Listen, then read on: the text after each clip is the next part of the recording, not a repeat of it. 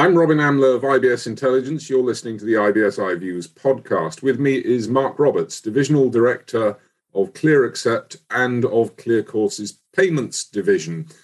We're talking specifically about the lifeblood of business, and the lifeblood of business is getting paid. What's the key issue here? Why do payment providers need to let merchants have a say in the development of the payments tool they use? From a payments perspective, digital payments has massively evolved over the last 15 years or so. And I think it's fair to say that, reliability of the payment system and security are kind of almost taken as a de facto standard. But the key issue that we're trying to solve really is the interoperability of the payment system with the software platform that is actually operating them. So when we look at some of the merchants that we operate in, still today, for example, there is around 1.3 million payment terminals in the UK that have no interaction whatsoever with the point of sale system that's actually running the business. So what you actually have, and if you have 2.2 million payment terminals in the UK, if over half of them aren't actually even talking to the software that is running that business, then what that actually means is that at the end of the day, you're always going to have a separate reconciliation process. You're going to have an end of day process, and the two systems are never talking. And frankly, customers have kind of got used to that over the years. So I think all you have to do is probably go into your local takeaway, for example, and you'll see very clearly that what happens is they'll key in £15 for your takeaway on their till, and then they'll come over to the payment terminal and then retype in £15 again. It's because they don't talk to one another. So that's the fundamental challenge that we are trying to solve by having an integrated payment system for the small and medium businesses. I'm sorry, I am utterly bemused. You're telling me that people have these two systems that don't talk to each other. How do they know where they stand in terms of cash flow, in terms of profitability? It's a good question. They do know, but what they have to do is that they spend a lot of time actually reconciling their books from two different sources. This is still fairly standard business practice outside of the top tier big retailers in the UK. Now, obviously, on an online basis, the systems are a lot more integrated. They are talking to each other a lot more. But on a face-to-face environment, that's still very much the preserve of smaller retailers. So someone at the end of the day will start a process that says, hey, I need to cash up in the old ways of doing things. Probably not that much cash anymore, but start the cash up. And then you'll do the same on the payment terminal as well. And then you'll compare the two reads and make sure that they reconcile. So it's a very manual task. This is actually not being made simpler by the fragmentation of the payments process. There are lots of different payments solutions out there, which is going to add yet another level of complexity. It's absolutely true. I mean, I've been working in the payments business now for, almost 20 years. And before we had chip and pin, all you actually had was actually these payment terminals that operated in this way. So we have moved significantly towards a better reconciliation, but it's still mainly the preserve of the top tier 1 and tier 2 retailers that you would sort of, big high street names that you would see. But any of the smaller merchants have not been able to yet benefit from these systems. They've basically had to take what they've been given from a lot of the big payment providers that are out in the market, who are building products. They provide very good products, very stable, as I said, very secure, very reliable, very robust systems, but not actually solving some of the today business problems where we all expect things to work together much better. And this is why you've got a lot of the new fintech providers coming in and being disruptive. It's not really being that disruptive. It's actually just providing the merchants and the customers what they actually need and haven't actually had for some time. Looking at it from the point of view of an SME, though, a smaller enterprise, whether that's a business-to-business enterprise or a business-to-consumer enterprise, it doesn't have to be a retail solution. There's got to be costs involved for me in time, money, energy. Absolutely. In keeping on top of these things. It's got to be made simpler for them because they're just not on a level playing field with the larger retailers, Absolutely. For example. Absolutely. Yeah, and that's really one of the key reasons why ClearCourse exists as a business. We look to acquire and operate specialized software businesses so that we can then work with our integrated payments platform to embed the payments within that software, because that software Payments, as much as I would love to think that it's not a commodity, it is a commodity to the merchants. Okay, I know how complicated payments is to make it look simple, but it is a commodity. So everyone just expects it to work. What we're trying to do is to provide an extra layer of being able to provide the merchants a bit more free time to focus on their business. So, when we look at things like our intelligent golf solutions, what we're actually doing there is embedding all of the payments feed into that point of sale system so that at the end of the day, they can just hit one button and it basically will say to them, these are all the transactions you took. This is all of the payments that are taken. And then it makes the reporting and the reconciliation a lot easier than it currently has been.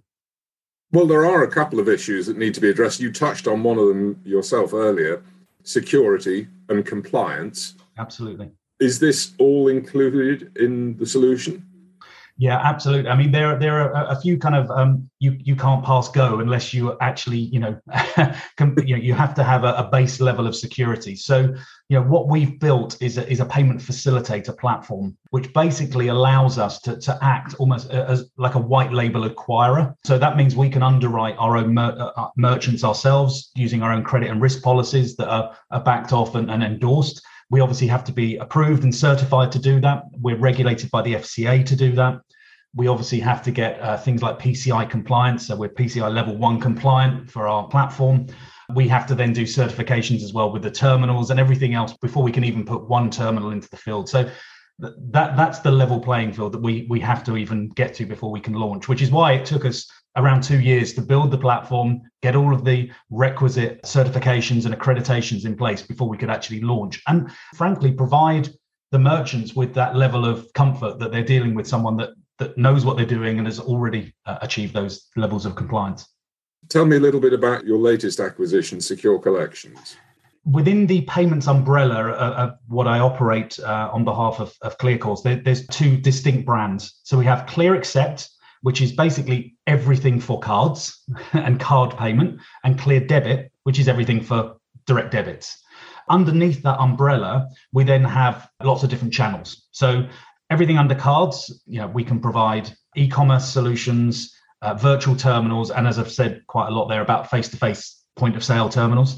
On the direct debit side, obviously, as you've just mentioned, we've just announced that we've acquired Secure Collections. That will come into the ClearDebit world.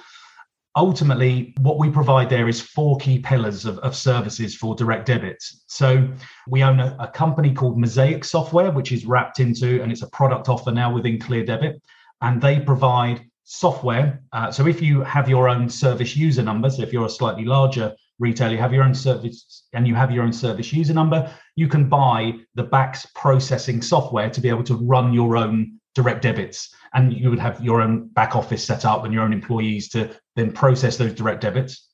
So that's the first part of what we do. The second part of what we do, which is the core part of ClearDebit, is we actually provide bureau services. So again, if you have your own son, but you just don't want the hassle of, do I really want to be doing direct debits? You can hand it off to us and we can manage that whole process for you. Any of the challenges, issues on, this direct debit hasn't gone through, we will manage that on your behalf. And we do that. So both ClearDebit and Secure Collections both offer those services. The new part that we are bringing in with Secure Collections is that they have a burgeoning service, which is called Facilities Management Direct Debit. This particular service is for smaller organizations that basically haven't got the ability to get their own SUN, so their own service user number. And that's something that is sponsored by a bank. A lot of banks with smaller merchants don't want to sponsor smaller merchants. So my local tennis club, for example, doesn't have their own SUN. So they would use a facilities management direct debit because they're not collecting that many direct debits. So having Secure Collection under our wing gives us that third pillar that we were looking for to be able to offer a full turnkey solution. The fourth pillar, and it actually encompasses everything else within the direct debit, is that we actually have a BACS accredited training facility. And this is an offer that we provide to any merchant so that they can decide whether they want to own their own software, whether they want to process using a managed service, or whether they want to go for FMDD. So it's something that we offer across all of our businesses. But then what we do is that we then provide an integration layer. So on both of the products, with ClearAccept and with ClearDebit, we have an integration layer that we pass out to all of our group companies. our group companies integrate that, and then that enables them to feed both the direct debits and their card payments into their systems.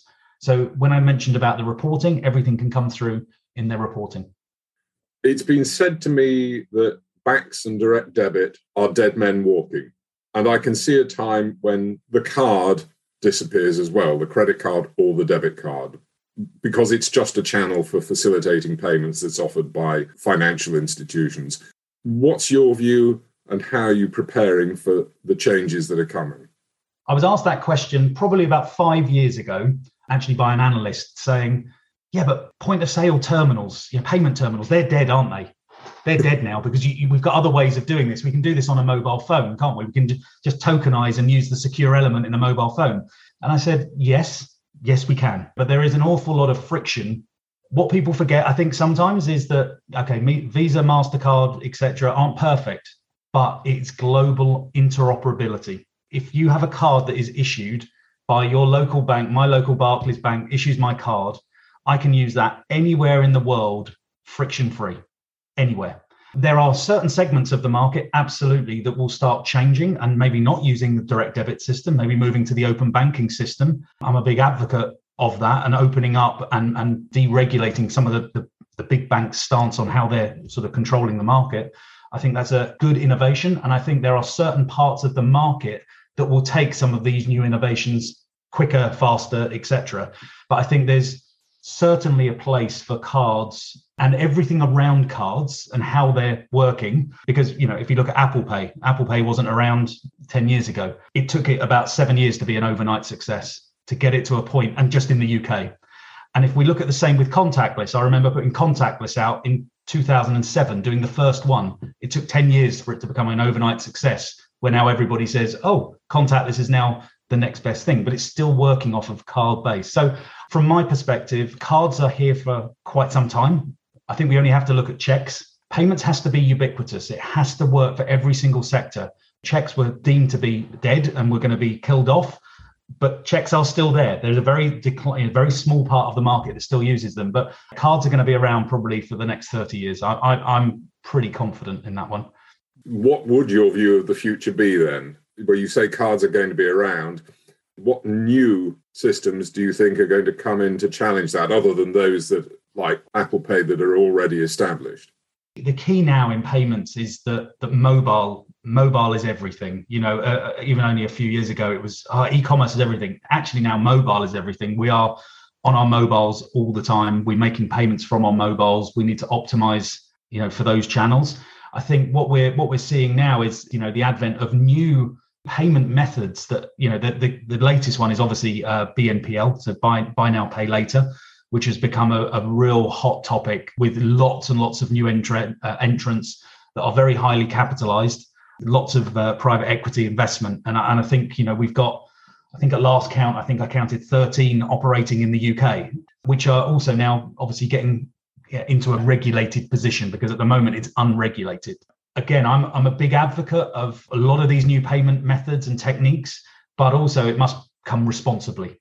One of the big challenges for me with BNPL is the fact that, you could end up in a debt with 12 of these individual BNPLs, because yes, they've got some very sophisticated algorithms, but they're not talking to one another, which the credit card industry does do, at least. So you have to go through a process to get a credit card, whereas you can get an account with Klarna and Lay-by and Afterpay and all of these different ones, and you can max out lots of different things. So there is some regulatory things that are going. I think it's a good thing. There's some real benefits for both the merchant and the consumer.